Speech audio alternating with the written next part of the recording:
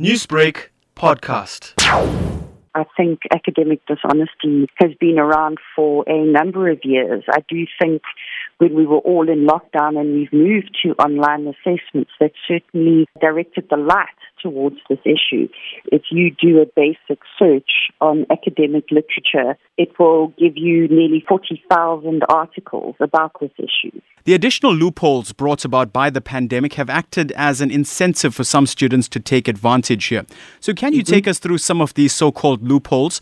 What has the Independent Institute of Education been seeing? So I'll give you a couple of examples. We would run what we call anti-plagiarism detection software that has been around for a number of years. Of course, students have also been working hard to circumvent. For example, if you submit your assessment using a white font, the program doesn't run effectively. I think we as universities are largely set up to manage plagiarism. It's the cheating that I think has taken us by surprise. If I could explain it to you this way, let's call it 15 years ago, if I wanted to establish whether or not a student had cheated, I would have to get up off my desk, go to the library, find a book, and then scour that book and match it to the work of the student.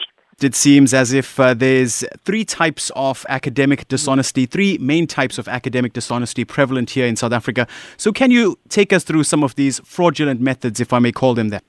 Sure. What I'll do is I'll start with perhaps the one that's the least problematic, what we would call proper referencing, where what we require students to do is essentially we require technical correctness and following academic conventions regarding their referencing, whether this be APA or Harvard. The second form of cheating is more well known, and this is plagiarism, where what students would do is rewrite or present ideas as though they were their own. However, I do think the most important form of academic integrity, or certainly one of the most prevalent and one in which universities certainly are really only beginning to deal with more effectively, is cheating.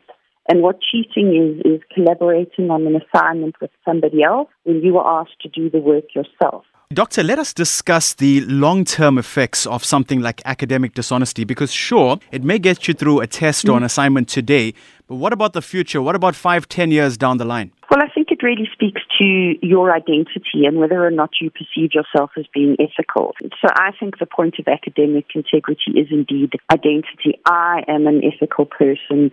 I don't engage in this kind of unethical behavior. And if you think about it in terms of more everyday examples, ask yourself the question, would I cheat on an academic essay? Would I steal a cell phone? Would I cheat on my partner? Newsbreak, Lotus FM, powered by SABC News.